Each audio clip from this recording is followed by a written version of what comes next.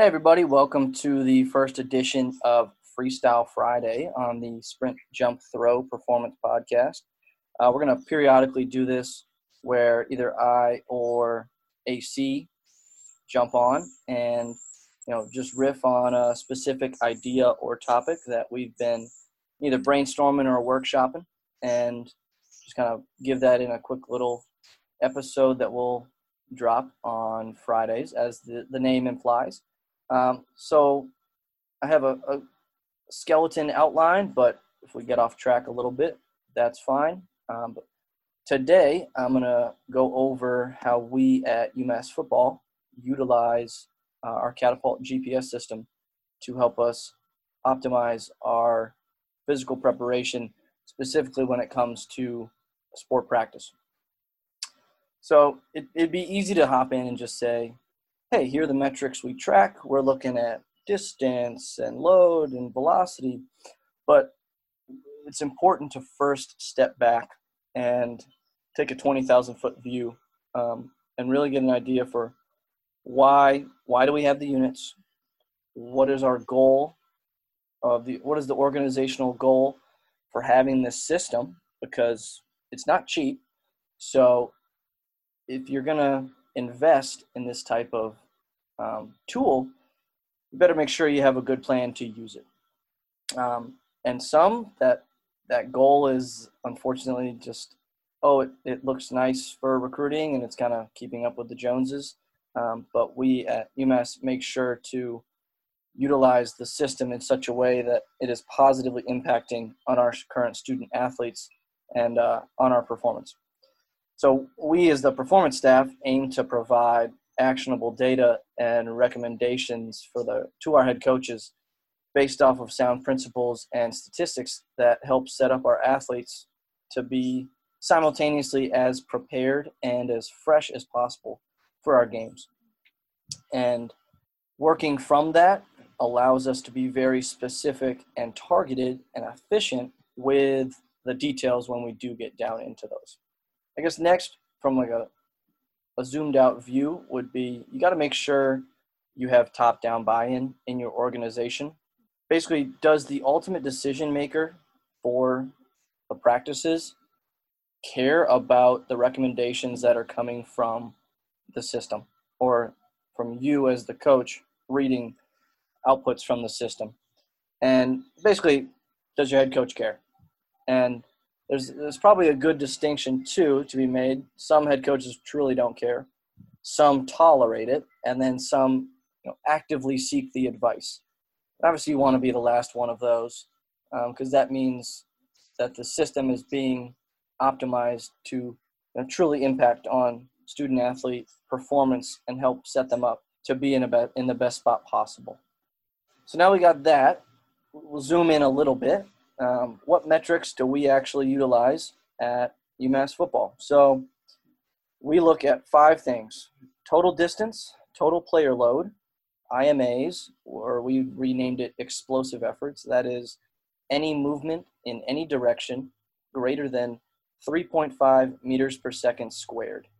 It's essentially really fast accels, really fast decels, and then for football, it ends up tracking inadvertently through those fast accels and decels. It gives a good snapshot of how many contacts somebody is incurring if they are, say, O lineman or D lineman. Next, we track high-speed yardage, and we have that threshold as anything above 70% of each individual player's maximum velocity. And we use that relative threshold because it's important. I think it's especially important in a football setting because of the wide variance in max velocities that will come both within a position group and then between position groups, where, as a quick example, we had a receiver this past year whose maximum velocity was 20.0 miles per hour. And we had another DB whose maximum velocity was 23.5 miles per hour. So the threshold for, what's going to have a stimulating effect on their nervous system, that threshold is very different for both of those guys. So if we just had an absolute threshold of high-speed yardage is everything above 16 miles per hour, we're going to miss the boat on both of those guys in terms of maybe underestimating in some places and overestimating in others. And then last metric we track is maximum velocity attained in each session. So I guess a quick note after that, you'll see we only track 5 metrics. But Catapult gives you, I forget the exact number, but it's in the several hundred in terms of metrics that you can identify and track. A major key is don't track any sort of metric that you're not actually going to utilize, because it ends up just being extra noise that can get in the way and just fill up brain space that doesn't necessarily need to be filled up. So even if after a year or 2 years you're tracking something and realizing that it's never really impacting on your decision making, then maybe you don't need to be tracking it. And the specific metrics will be different from sport to sport. Just make sure you identify for your sport what you find valuable and what you can actually make a change off of, and then track those. So moving on from that, what do we actually do with the data? So this was year 1 for us. And in year 1, I've heard some talk about this, and I think it's an easy trap to fall into where you say, oh, it's year 1, we're just collecting data. We don't have anything to go off of yet. We're just collecting data. And I think that is missing the boat a little bit, because if you're already working to intelligently plan the practices that are happening, and you're having proactive planning and then utilizing the Catapult to just confirm what you were already planning on doing, then you can start using it immediately. You can look at, okay, we wanted today to be a high-speed session? Are our guys hitting high speeds relative to their maximum velocities? You can tell that on day 1. Whereas if you're using the system in purely a reactionary way, then yeah, you need kind of previous data to work off of where, okay, what happened last year? But that is certainly not the optimal way to do it. The Catapult is simply telling you what happened. And so it's not telling you what's good or what's bad. It just gives you the information of what happened. So it's imperative for you to decide what you actually want to get out of the sessions, so then you know what you're looking for when you download the data. And for us in year 1, having that planning was huge, because then we tracked every practice from the start of camp until the end of the season, and there were only 2 or 3 total times that we downloaded the data, got the report ready, and said, man, that is not what we were looking for today, because we did so much pre-planning going into it that the system was able to just help us make small tweaks here and there, which I think is a major key. And I guess that kind of harkens back to earlier where I said you got to have top-down buy-in, where if you're at the, you can have the middle kind of threshold of, okay, your coach kind of tolerates the Catapult and kind of listens to recommendations, or it's, hey, coach is actively seeking your advice in how to go about planning the practice and is doing so well before the Catapult is even introduced. So okay, today is a high-speed session, or maybe a slightly lower speed, higher contact type of session, whatever you're looking for. And that's a very key step, because then it allows you to be more targeted.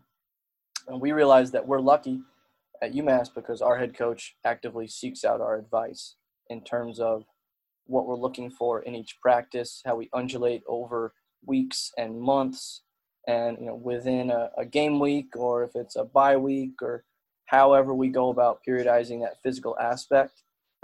Our advice is sought out in that process, and then it means that we know exactly what we're looking for when we go in and check out our Catapult. So a couple examples of how we were able to confirm some hypotheses that we made in our planning. For our game week, we play on Saturday. Sunday, we come in and do a flush out. Monday is off day. Tuesday and Wednesday are kind of our heavy hitter practices, where Tuesday's a little more high contact, lower speed, and then Wednesday is a little higher speed, a little less contact. If we do go full pads, it's on that Tuesday. And then going into Thursday, we do a true walkthrough that is, truly to kind of shut it down physically. And then we ramp up Friday with what we call Fast Friday, and that leads into Saturday, game day. And that Fast Friday is very high speed, very low volume, ends up being about 40 minutes, and help kind of ramp up our guys' nervous systems leading into the next day. And this thought process came from thinking, okay, we know that if we want maximal high-intensity outputs, trying to attain those the day after a true off day probably isn't the best way to go. And that's taken from, some track coaches and just general knowledge about, neurological excitation, and then also just muscular tension. And looking at our game week, we basically go off day, step up Tuesday into Wednesday, and then physically an off day, Thursday, Friday steps up into Saturday. And so we did that before we have ever introduced the catapult, and then we were able to use the catapult to confirm that by during our fall camp leading up into our first game weeks. Whenever we had an off day, our second day back from the off day always had higher speeds than the first day back from the off day. And so that kind of was a way that we were able to say, okay, like our weekly plan, that's definitely what we want to stick to, because we don't want that first day back, that's quote unquote kind of sluggish nervous system day, to fall on a Saturday. And so that's where we're able to confirm our weekly schedule. Next point I want to touch on is if there are any red flag data points that pop up, make sure to understand the entire context surrounding it before you jump to conclusions or make any kind of rash decisions, because it's important to get the full picture. For example, if you might have a DB who you look at the high-speed yardage and the max velocities, and he's lower than everybody else, and knee-jerk reaction could be, oh, he's dogging it in practice, when in reality it might be a fifth-year senior, super savvy center field free safety who is just so often in good position that he's not having to have those oh shit turn and sprint moments. This is something that's actually seen in soccer, where usually the best defenders on the field end up having the lowest speeds attained because they are just always in good positions. So they're not having to have those quick bursts as much. So yeah, just understand the context around anything that looks goofy. So those are some quick ways that we were able to utilize the system in year one, just on the fly without any sort of previous data. And next, at the end of the year, we had two main goals for the system. Break down what actually happens in our games, and then break down what we're actually doing in practice in comparison to our games. Because there's a lot of nice research out there showing, the demands of football, but those are, generalized across all sorts of teams throughout college football. So it's important to do that for your own team. And so we did that. And one step that we did that I think is uncommon from talking with some other people is that we took a total number of plays by each player and superimposed that on top of our catapult data. Total number of plays is not something that you're going to get from the catapult, but we as a staff track that our GAs and analysts tracked that, and then we were able to just quickly take that and superimpose it on top of the catapult. So that then gave us a good snapshot of who's actually getting basically like 2 deep reps. And this allowed us to cut out a lot of noisy data. So you say somebody gets 1 or 2 snaps in the game, their per snap data is going to look like they got 3,000 yards per play and 100 high-speed yards per play, because there is, warm-ups and just running on and off the field in terms of going to the locker room for halftime. If you're going to accumulate a decent amount of load, even if you don't play in the game. And so we're able to delete that noisy data, and then from the guys who were truly playing, and this threshold of number of snaps was different for each position. I believe for our DBs, for example, the threshold was 40 snaps. So both defense and special teams combined, you had to have gotten 40 snaps in the game to be included in the quote-unquote master file. And from that master file, we were then able to take our main metrics per play. So total distance, total load, explosive efforts, high-speed yardage, all those per play, and then extrapolate that out to the average number of plays that position is getting. So to keep using our DBs as the example, they average a 2-deep defensive back in our system that's like a ball player is averaging 65 snaps per game. And so we were able to take 65 snaps, multiply it by the per play averages, and then that gave us a good snapshot of a UMass DB in our system. A typical average game is going to be 65 snaps with X amount of distance, load, explosive efforts, and high-speed yardage.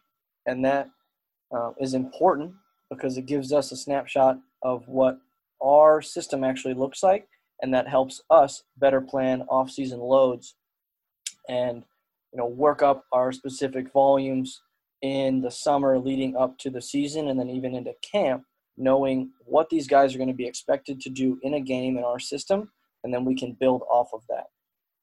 So next, we wanted to break down practice to make sure that what we're doing in practice is appropriate when we put it next to what we're actually doing in the game.